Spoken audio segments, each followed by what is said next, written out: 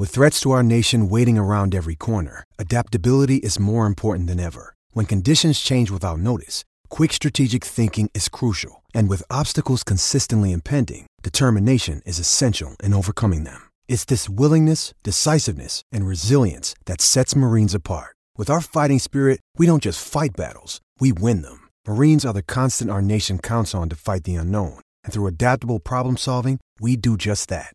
Learn more at marines.com.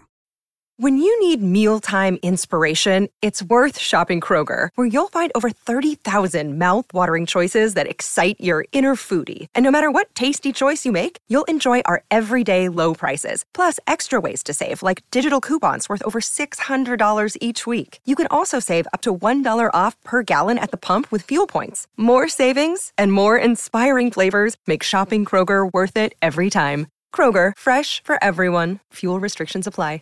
Happy New Year from Manic and Chill. We are back. First episode since the start of 2024. The fantasy season is over. Shane, it feels like there is so much for us to catch up on, but we are going to dive right into, it's not going to be a mock draft. This is going to be an early exercise right on the precipice of seeing who's all going to declare for the draft right before the Senior Bowl. We're going to do an exercise called Pick or Player. This is not going to be us going 1 through 12, each making a pick, debating the pick. We'll save that for trades in 5 short videos like we did last year, maybe. But this is going to be a 1 through 12 exercise where it's just a debate for each of us, pick or player. Then we're going to go in alternative order where one of us will make the draft pick and then the other person will come up with a trade to try to see if the other person will budge and move that draft pick. So we're trying to get it as close as possible. And we'll go through a little bit of the, debating back and forth, but it should be a quick exercise where our first impressions on the values of these picks. And we're going to use the typical 12-team start 11, 1.75 tight end premium. We'll even use Clay's favorite, Shane, 5 point per passing touchdown. So it doesn't matter a ton, but it's not like the quarterback scoring is depressed. So that's going to be the exercise. Shane, what is your initial thoughts on this type of thing this early? How much change do you anticipate having between now, early January, and 4 months from now, early May, when you're actually making picks? I'm probably going to lean even harder into the picks closer to the draft. I'll say for me, I don't know that I get that rookie fever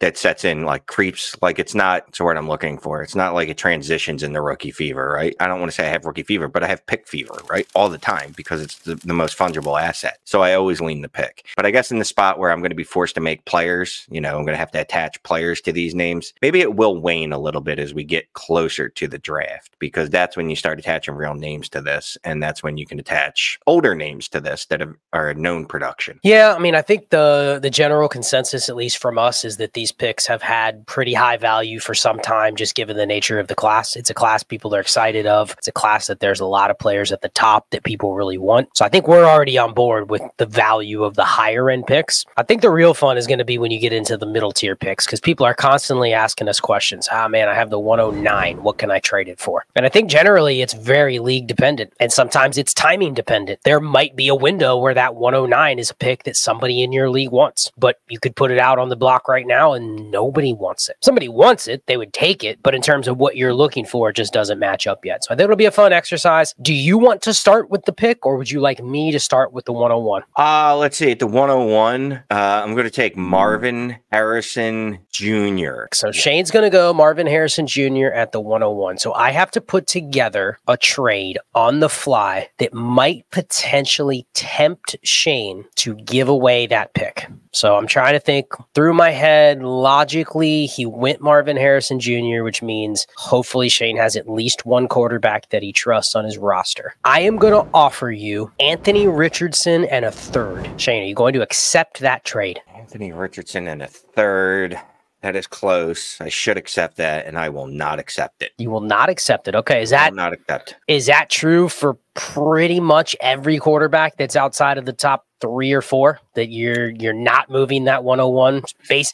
I'm giving you a third. That was just to try to make it feel like you're getting an extra piece. A little something, and you know how I feel about like just giving me something for my pride, that, just a little extra. And I appreciate that. I don't want to tip my hand too much, but yeah, unless it's top 5, I don't know that I'm going to be moving Marvin Harrison for him, top 5 quarterback. Where's the line draw on that? Anthony Richardson's currently quarterback 8 on Keep Trade Cut. He is just behind Joe Burrow and Justin Herbert, Jalen Hurts, Lamar Jackson, and CJ Stroud. Tell you what, and this could just be my blind spot. Joe Burrow and Justin Herbert, those two are the line of demarcation. Those are probably where it ends. Like, I don't know that I would take Justin Herbert for Marvin Harrison Jr. Now, obviously, there's context here that we're not aware of or we're not privy to on this as to what your quarterback room looks like in this trade. But let's say I'm willing to go to the top of that tier. I'm going to give you CJ Stroud. Okay. That's probably the higher end of that tier, right? Quarterback 3, 4, 5, wherever you might have him. But you agree you would accept CJ Stroud for the 101, correct? Well, I don't know, because I have traded CJ Stroud for the 101 and an additional pick. All right.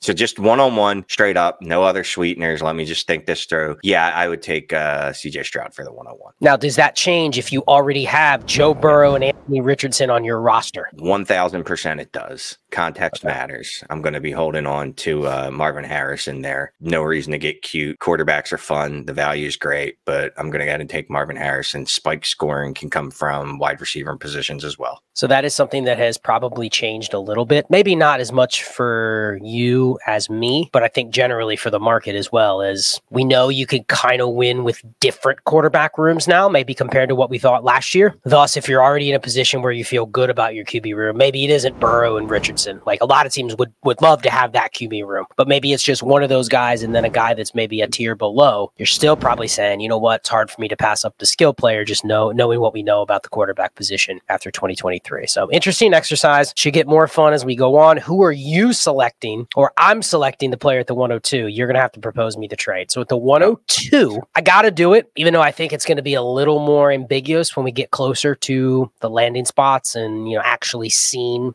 people's opinions on these guys, but I'm going to go Caleb Williams at 102. I don't know how I feel about it, but I definitely feel that if I had to draft today, I would do what you did and take Marvin Harrison at 101, simply because I think I could turn around and flip him for those QBs. And then when I compare Caleb Williams to Jalen Hurts, CJ Stroud, Joe Burrow, Justin Herbert, I absolutely would consider Caleb Williams. I may take the proven commodity there. So I'll go Caleb Williams at 102. Shane, do you have a trade counter for me? I don't want to overwhelm you, so I'm going to make it something that could be feasible. I am willing to offer you Kyler Murray and Devonta Smith. Kyler Murray and Devonta Smith. Okay. Let's look at this through the prism of I'm going to give it some more context. Let's just say it's a start 9. It's a start 9 super flex. So Hammer's actually worth a little bit more. Obviously, you needed a quarterback because you drafted Caleb Williams at 102, but you could probably use a wide receiver 2 to 3, I would think. Yeah, that is in a start 9. That is a very, very enticing offer. In a start 11, I think I would accept it fairly easily. In a start 9, I probably have to know my wide receiver market. What could I do with Devonta Smith? Could I turn him into a first and then package that somewhere else for something even better? If I knew there was activity and I knew that there was a potential for me to go and then move Devonta Smith, I'm fine with Kyler Murray over the short window, 2 to 3 years or whatever, relative to Caleb Williams. And that part doesn't concern me. So it's really, does that second piece actually move the needle in terms of what I can do with it? If I know you've been trying to move Devonta Smith for 3 months and now you're giving him to me and it feels like I'm getting the prize, but really I'm taking what Shane has been trying to trade and the league just is like, no, then maybe I would consider keeping Caleb just for a chance to get a different deal. Time's on my side with the pick, not yours. You have the 2 players. Those are the 2 players. Nothing's probably going to change much with those 2 players, I wouldn't think, other than, Arizona's going to probably draft a receiver or whatever, but feels like if I think there's another deal that could come down the pike, I would hold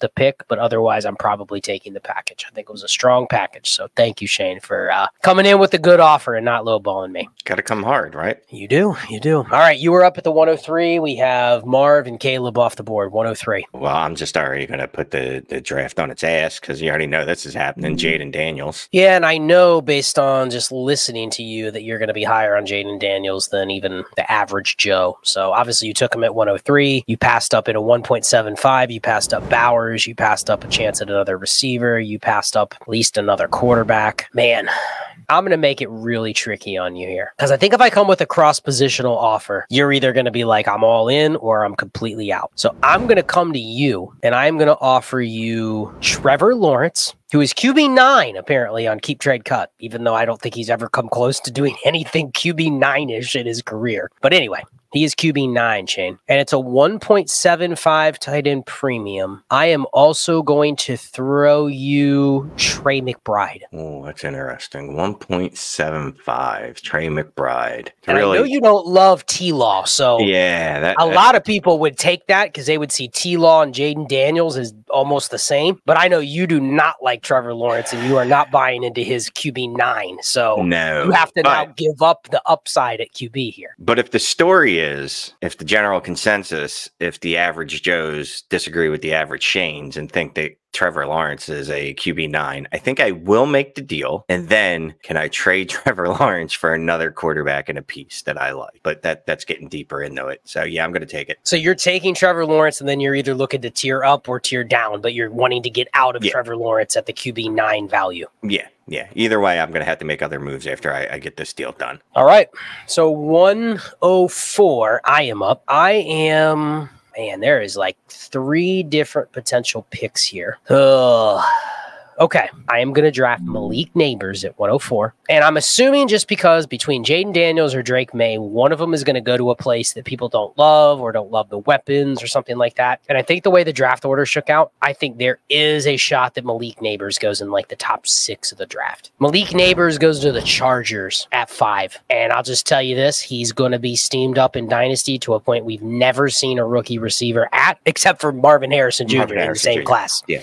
But wouldn't be shocked if he's already in there with, the debate is Malik Neighbors or Garrett Wilson, Malik Neighbors or Amon-Ra St. Brown. Like, I think that's as high he could get to that range if he ends up going, in the top 8 or top 6 or top 5. And if he goes in the top 5 and it's the Chargers, I don't think there's anything stopping the Malik Neighbors train. So I'm going to assume that, which means I'm already probably on higher than him on the market. Yeah. But you tend to say, Scott, man, he might be right. Then he's going with Justin Herbert and he's a top 5 receiver. You start looking at the receivers that get drafted that high, Shane, a lot of them are really good. Yeah. So what are you going to do here? How are you going to get Malik Neighbors from me? Are you even going to try? Well, at this point, I don't know if I'm going to, but just for the fun exercise, I'm going to throw this guy's name out there before the masses get upset that we don't mention him. I will offer you Puka Nacua and Devin Singletary. Okay, so you went same position, which I like because clearly I passed up on a quarterback here to take Malik Neighbors. Mm-hmm. So you coming to me and saying, I'll give you Kyler Murray or something like that. You know what I mean? That probably doesn't move the needle if I'm trying to look at my specific team needs. But you're offering me wide receiver 7, Puka Nacua, which I know from last week's stream, Shane said he would take Puka Nacua over this pick straight up. And now he's offering me Puka Nacua and Devin Singletary. So I don't know what time warp Shane has gone into. You sold me on him. We went through the draft season. He ended up with the Chargers as a top 5 pick? Let's go. Top 5 pick to the Chargers. So it's the top 5 thing and it's the landing spot because, the Chargers need a receiver. So, you know what? It is hard for me to pass up Puka Nacua when he's sitting in my hands. He's in my inbox. And is Devin Singletary anything other than a body that probably is going to get another opportunity next year? No, but it's probably the way I build teams, probably something that I could use. So look at it as I'm getting a free 3rd thrown in, a 3rd plus, something like that. I think I'm willing to do the deal because I feel like I'm not losing a ton at receiver. Even if Malik Neighbors ends up being really good, like you would hope that he's Puka Nacua. So I think that's a deal that is very fair. And you know what? I have to give you kudos for offering that because it was for the 104. You have to remember there's probably somebody out there that may not take Malik Neighbors at 104. So if you really want to get into this pick and you want a quarterback, you may have to offer something like that. So I'm going to accept your trade, walk away. Nice doing business with you, Shane.